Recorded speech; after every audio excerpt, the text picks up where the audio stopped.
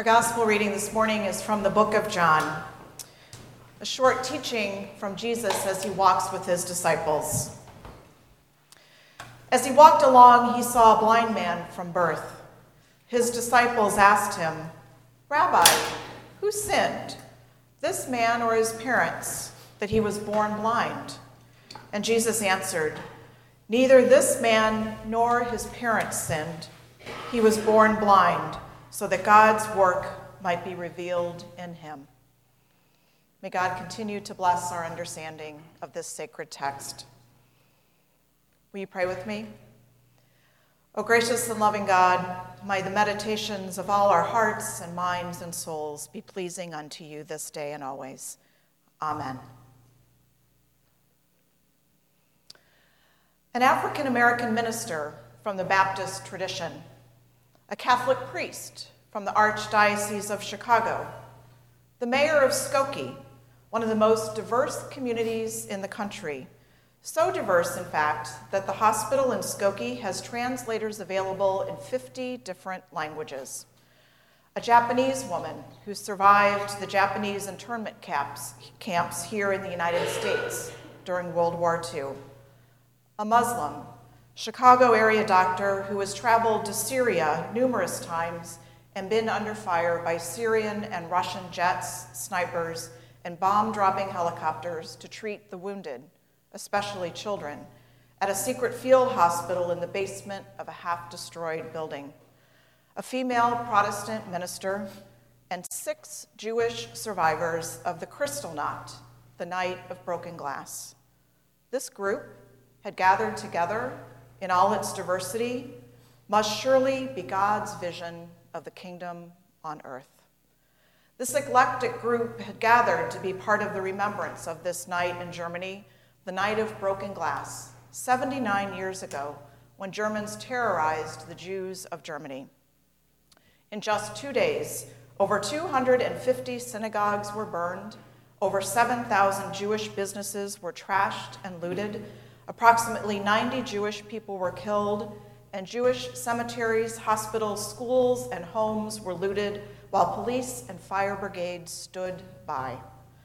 The morning after these programs, 30,000 Jewish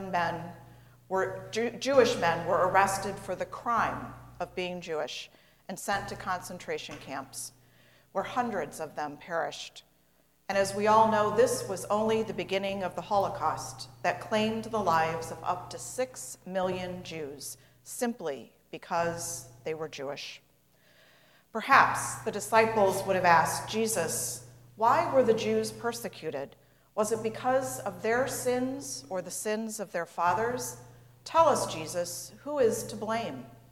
And just as Jesus replied to this question about the blind beggar, Jesus points out that who to blame is not the point.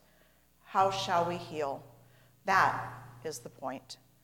Just as Jesus taught the disciples that day to heal the blind man, we too, as Christ's disciples, are called to heal. But oh, how really easy it is for us to rush to the point and point fingers of blame. Just look at the individuals that were gathered to read the atrocities of the Kristallnacht. The Catholic Church was blamed for decades for their silence during the Holocaust, and perhaps rightly so, but the blaming did nothing to heal the wounds. The tremendous work of reconciliation and healing is what has been important. Imagine the residents of Skokie and all their varied native languages being told that they should just learn English if they want to immigrate to the U.S. Should we blame them or heal them? And then there is, of course, all the blaming that we do regarding racism in our country. How many times have you heard that if blacks would just forget the atrocities of slavery, or just get a good education, or just pull themselves up by their bootstraps, that would end racism? It's called blaming the victim rather than offering healing for the systemic causes of racism that is so prevalent in our country. And the Japanese woman, children, and men on our own soil who were blamed and then locked away as prisoners because of the actions of their military. And because of the actions of a few, we seem to want to blame and accuse all Muslims as violent terrorists. But in the last year alone, more Americans have been killed in attacks by white American men with no connection to Islam than by Muslim terrorists or foreigners. In fact, between 2001 and 2015, more Americans were killed by homegrown white-wing extremists than by Islamist terrorists. And ask any woman who has had the courage to come forth and share their story of being raped, how they will likely have been accused of the rape being their fault because of something they had worn that day, or perhaps because they had had a drink at a party. And the disciples may have asked Jesus, are all of these people to blame because of their sins or the sins of their fathers? And Jesus would have said once more, we are not called to blame, we are called to heal. Or as one theologian says, we spend a lot of energy wondering who can be blamed for our own or other people's tragedies. Our parents, ourselves, the immigrants, the Jews, the gays, the blacks, the fundamentalists, the Catholics. There is a strange satisfaction in being able to point our finger at someone, but Jesus doesn't allow us to do that. He asks us to solve it through healing. The challenge he poses is to discern in the midst of our darkness the light of God. And the light of God shines forth most brightly when Jesus sends out his disciples to heal. From the very beginning, Jesus calls his disciples to minister with and to others. It has been said that discipleship is the overflow of your love for God and for your fellow human beings. Or said another way, discipleship is when two people toast their glasses of wine and something splashes over. Well, that splashing wine, that overflow of love for and from God, is our call to move from blame to action. Or as the African proverb teaches, when you pray, move your feet. There's been a lot of chatter in the news and social media recently about the offering of our thoughts and prayers in a crisis. Yes, of course we need to pray and offer sincere empathy. But when we are capable of doing more, which most of us are, we are called to respond, to move, as was so beautifully sung, to do something. As Alexander Campbell, one of the founders of the Disciples of Christ, said, anything for which you will get on your knees and pray that you will not then stand up to work to accomplish is an insult to God and a disappointment to yourself, because that's not how prayer works. But of course, getting up from our knees takes courage, doesn't it? Imagine the courage it took for the disciples to follow Jesus. They often didn't get it right, but they had the courage to keep trying. Living faithfully requires living courageously. Courage is not an idea or an emotion. It is a way of living. To know fear but not to be controlled by it. Following Jesus means developing courage to seek justice, love mercy, and walk humbly with our God. And as parents, if we are courageous, our families become the seedbeds from which courage blossoms in our children. Do you know it has been almost 5 years since 20 children and 6 adult staff members were killed at Sandy Hook Elementary School? Do you remember the shock and horror of that day? We prayed. We cried out that this should never happen. We promised to write letters and change legislation and provide more mental health care. And yet, just this week, 6 more people were killed and 10 injured at a school in California. And do you know that in the last 5 years since Sandy Hook, there have been 113 shooting incidents at schools around the country? There is so much blame to go around for the violence, and yet many of the families who lost their loved ones that day in Newtown, Connecticut, found courage to stand up and organize a nonprofit known as Sandy Hook Promise. Their mission is to prevent gun-related deaths due to crime, suicide, and accidental discharge so that no other parents experience that senseless, horrific loss of their children. Well, given the 113 school shootings that have happened since, we might be quick to suggest that their efforts aren't working. And maybe they're not, but maybe what is needed is more of us standing up, moving our feet, having the courage to take on what needs to change. As Jesus said, no blaming, more healing. Perhaps today Jesus and his disciples would have been called upstanders. An upstander is an individual who sees wrong and acts. A person who takes a stand against an act of injustice or intolerance is not a positive bystander. They are an upstander. At the Illinois Holocaust Museum, their exhibits not only remember the atrocities and the survivors, but an entire gallery is dedicated to highlighting those who stood up and continue to stand up. The Goodman Upstander Gallery takes visitors on an interactive exploration of 40 historical and contemporary upstanders who have fought against injustice and stood up for worthy causes, from education and equal rights to economic opportunities, safe communities, health, and the environment.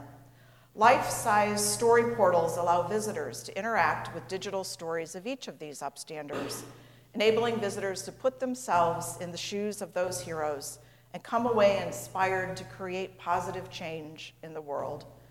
Upstanders profiled include many that you would expect: Jane Addams, Susan B. Anthony, Cesar Chavez, Nelson Mandela, Eunice Kennedy Shriver, Gloria Steinem, and Rabbi Stephen S. Weiss.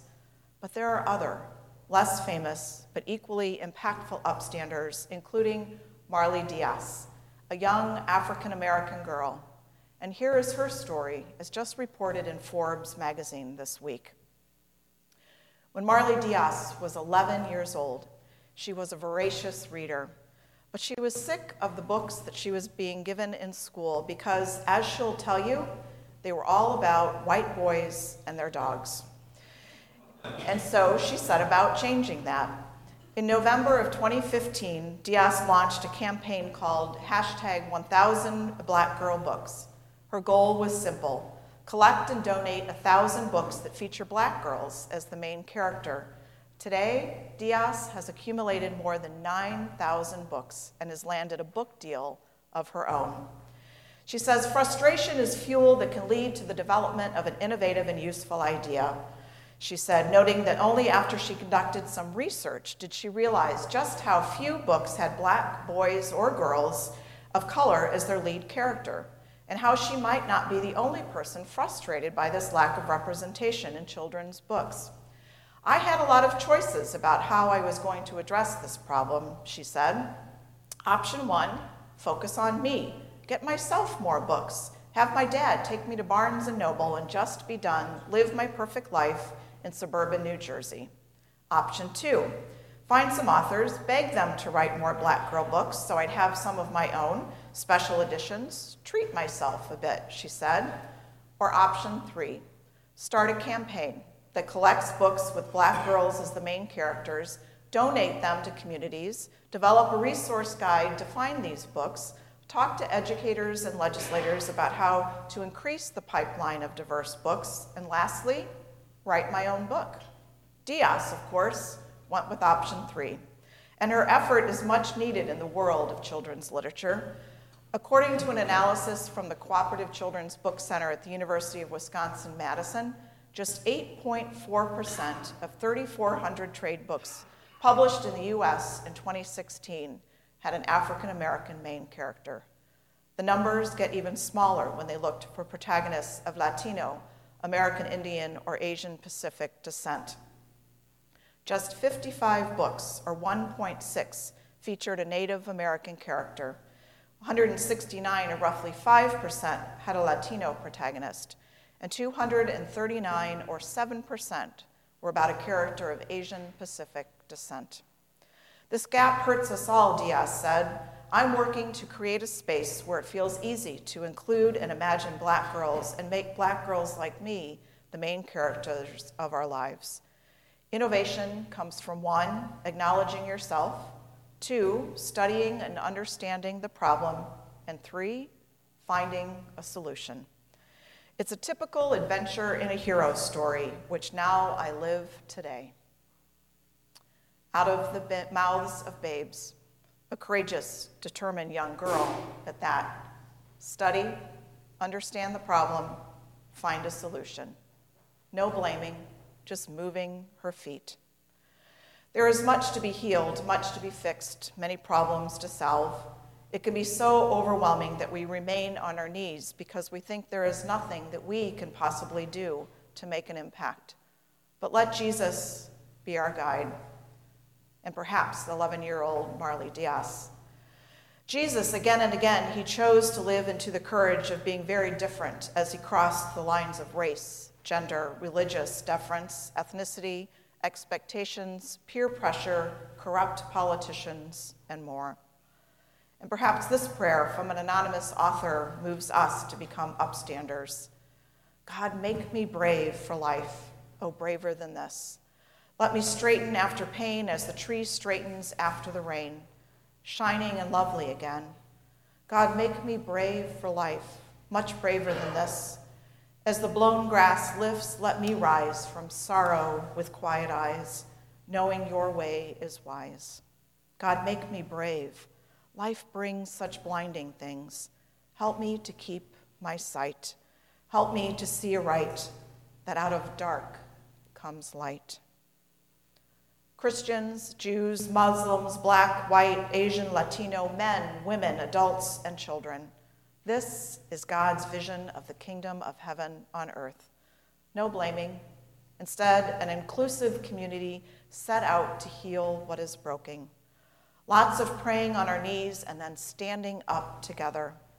Let us all toast our glasses of holy wine and witness the power of the splash of overflowing love, bringing Christ's light to our darkened world. May we each be an upstander. Amen.